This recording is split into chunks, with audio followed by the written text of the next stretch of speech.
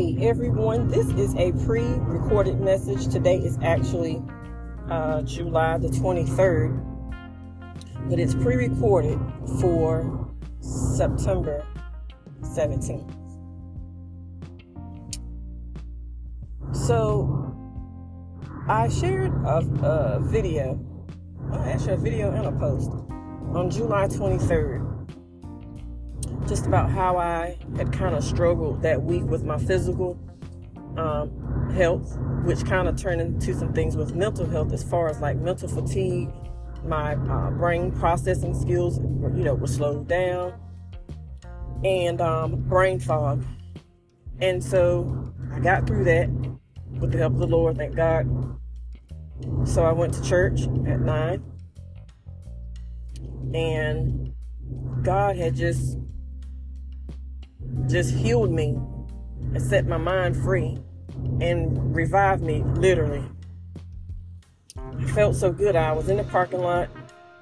I said, I think I'm going to go visit my son at his church today. I'm glad I did. Bishop Randy Freeman, to sum it up, he basically talked about how we should use our mouthpiece to share when God blesses us. The same mouth we use to gossip, talk about somebody else's business and whatever else, we need to use that same mouthpiece to tell how God has blessed us. So in previous podcast episodes, I have stressed the importance of me using this platform as a blessing to others, because it's not about me. I want to share my journey when it comes to having hope and knowing that there's hope and recovery when it comes to mental health. So what he preached on is exactly what I have been saying the whole entire time about this podcast. I am using this platform to share my journey with others in hope that it blesses someone, because I'm pretty sure that someone in my family, someone connected to me, a family member, an associate, even my enemies, have had an issue with stress, worry, anxiety, and depression. Again, it is my hope that what I share reaches someone. Y'all, God has blessed the podcast globally. I actually have listeners in Zambia who tune in on a regular basis. And I thank God for that. I'm not tooting my own horn. I didn't even know that it had even reached until I was sent an email to notify me that the podcast had went global. I have been through a lot. I'm talking about from the time I was around 7, maybe 8 years old. Some childhood traumas, sexual assault, and I carried that for years, oh my gosh, way into adulthood. I mean, it happened at a church event. It was a church picnic, and I can't remember the name of the park, but I remember it being near Wayne Memorial Hospital, and I don't know if that park is still there or not. But at a young age, it made me hate going to church. Not my home church per se, but anything affiliated with the denomination. And I won't call names. But any event that they had. I hated it. It was a struggle. My mama had a struggle with me. Anything associated with that denomination, I would give her a fit.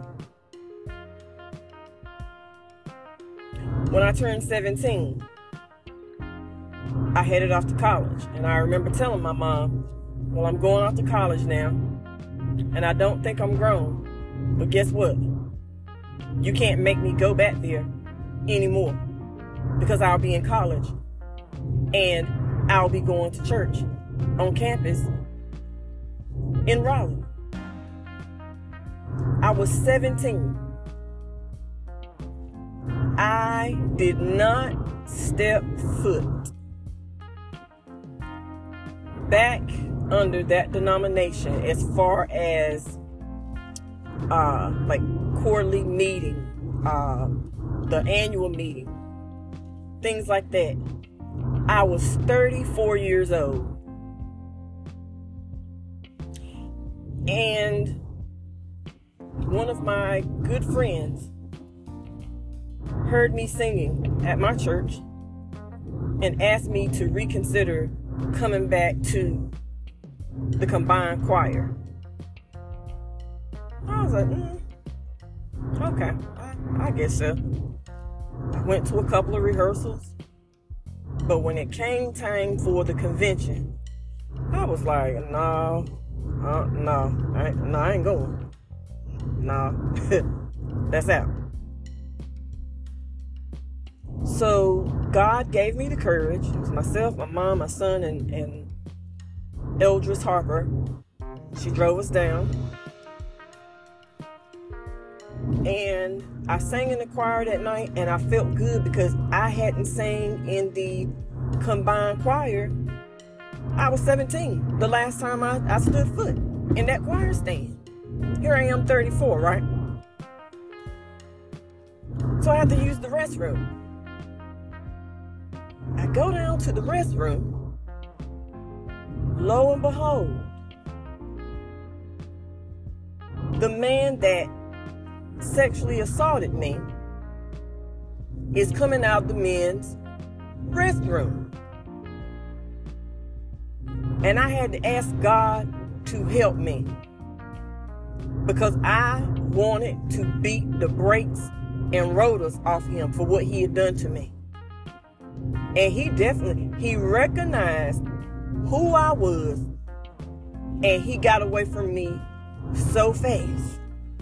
But God was with him that night. And he definitely was with me. Because in my mind, I was prepared to get in the back of the Dodge Charger or the Crown Vic, whichever one was in service. Because I was going to tear his tail up.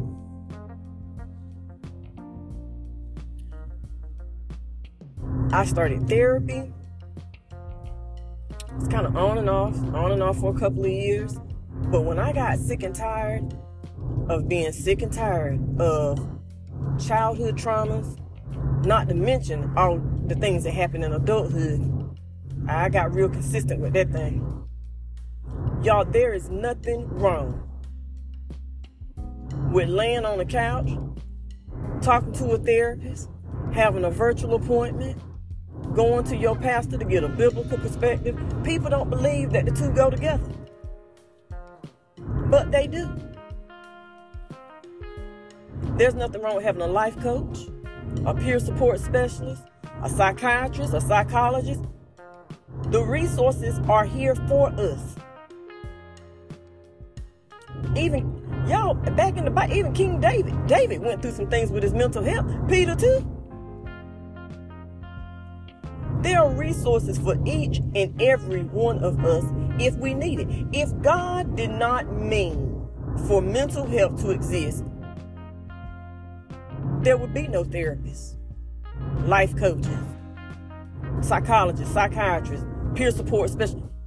It wouldn't exist. We go through certifications, or we go through our degree programs to get certified and trained to help others.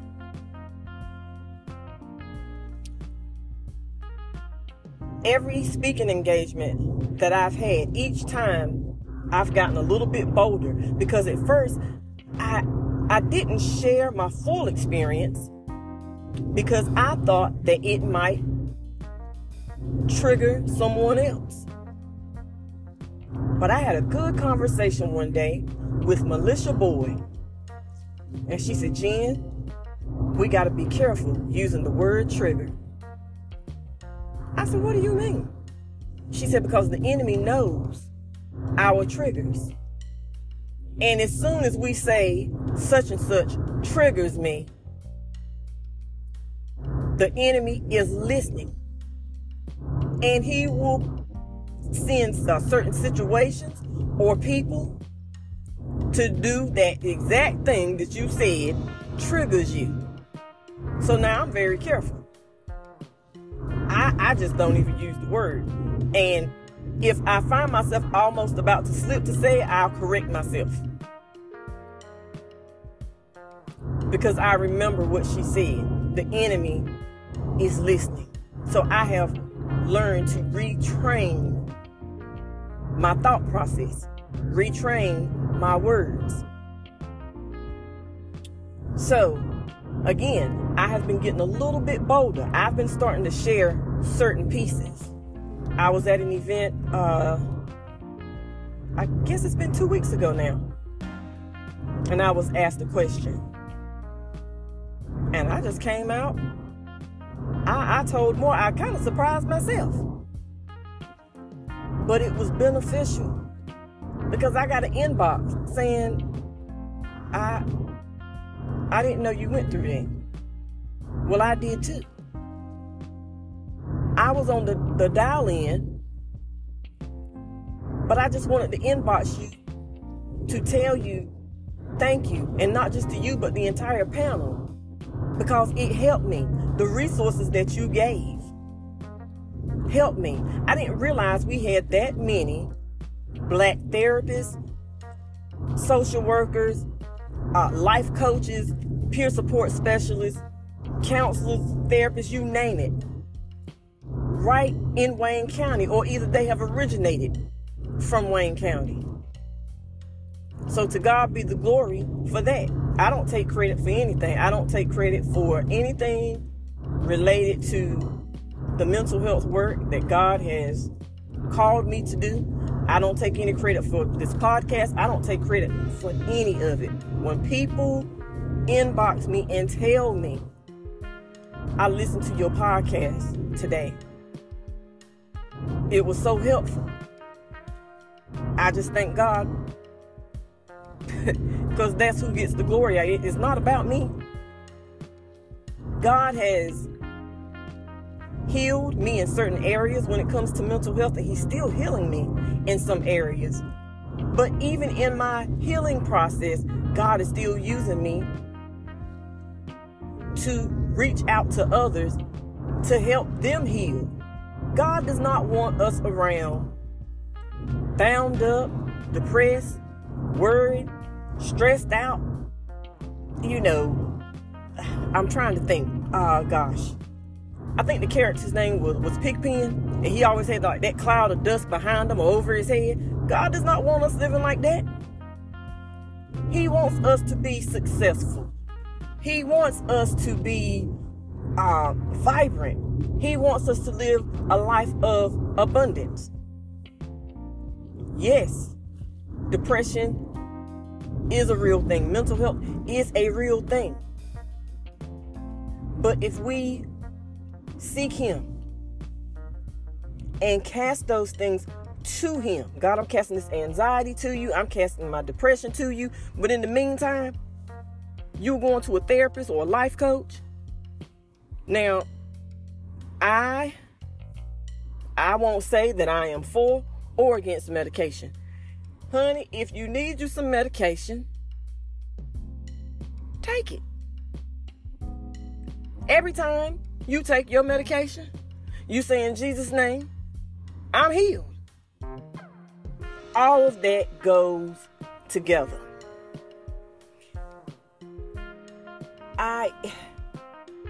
Sometimes I give just a word of encouragement because I know that everyone, they may not be a believer, or they may be at a point in their life where they're trying to get there. So I never try to just beat someone over the head with a scripture or something biblical based. And I noticed that I started scaling back one time, and I was doing more word of encouragement. But then God started speaking to me and was like, wait a minute. I'm gonna need you to give a little bit of a mixture. Because I want people to hear what you are saying, and I want them to see how I have blessed you, how I have brought you out of some very, very, very tough situations when it comes to your mental health. Y'all, I can't remember what year it was. Maybe 17 or 18. I was hospitalized for, I guess, a week or so for mental exhaustion. Y'all, I'm talking about dehydrated, mental exhaustion, mental fatigue. It was nothing but God that kept me. Because I'm telling you, I was so bound mentally. I was not free at all. I had never been hospitalized for anything other than when I had my son. That's it. But God started delivering me then. But y'all, I was in that 65 percentile of Black African Americans who thought that dealing with depression, stress, and anxiety was a weakness. Y'all, that's a big 65% of Black Americans think that right now. I was a part of it. But when God started dealing with me and started healing me, I just came to the point where I came to acceptance. All right, God, I have issues with stress, anxiety, worry, depression, from some things stemming from the time I was, like I say, maybe somewhere between 6 and 8 years old, all the way up through adulthood. God, I need some help. And going to therapy here and there, God, that ain't it. God, I need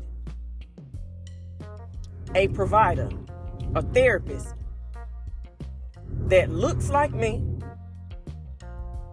and can understand and relate. Because the therapists that I had before, nothing against it, nothing wrong with it, were young or either seasoned white women. And in my therapy sessions, it seemed like they wanted to control my story. They wanted to talk about, well, let's talk about XYZ. And I was like, wait, okay, so you're the therapist, I'm the client, I get that. But I should be telling you things that are bothering me right now. So when I would challenge them and I would say, wait, you know what? No, wait, no, not today. Today, this is what's bothering me. And this is what I want to talk about. They didn't like it. So I was like, all right, well, guess what? I'm going to make sure I settle my bill as far as if I have any co-pays or anything. But you know what? Yeah, this is it. Because you're trying to control my narrative. You don't know my story. But you're trying to write it. So God blessed me with a therapist. I love her. And the first time we met, I kept saying to myself, God, it seems like I know this lady from my childhood. But now, because she's in Durham, she does therapy for the NFL. She does forensic therapy. Maybe not. So we started talking and talking. Make a long story short, her grandfather was my aunt's pastor. And I remembered her as a little girl. I would see her at the church. In fact, her grandfather would sometimes go around the corner to Herbert Street in Goldsboro to pick my Aunt Mary up, and they would ride to church together. So I was like, okay, Lord, this is it. Not only is she a trained therapist in several areas, she's also a woman of God. So in my therapy sessions, I get the biblical piece and I get the therapeutic. I get the counseling that I need. So I say all of that to say to you all too, seek a therapist that meets your needs. Seek a therapist who lets you tell your story so that they can be a better support to you to help guide you on your journey to recovery. Whew. I think this is the longest podcast I've ever done, but I thank God for it. So, peace and blessings to you all. I hope this has been beneficial and helpful to you. God bless you all. Take care.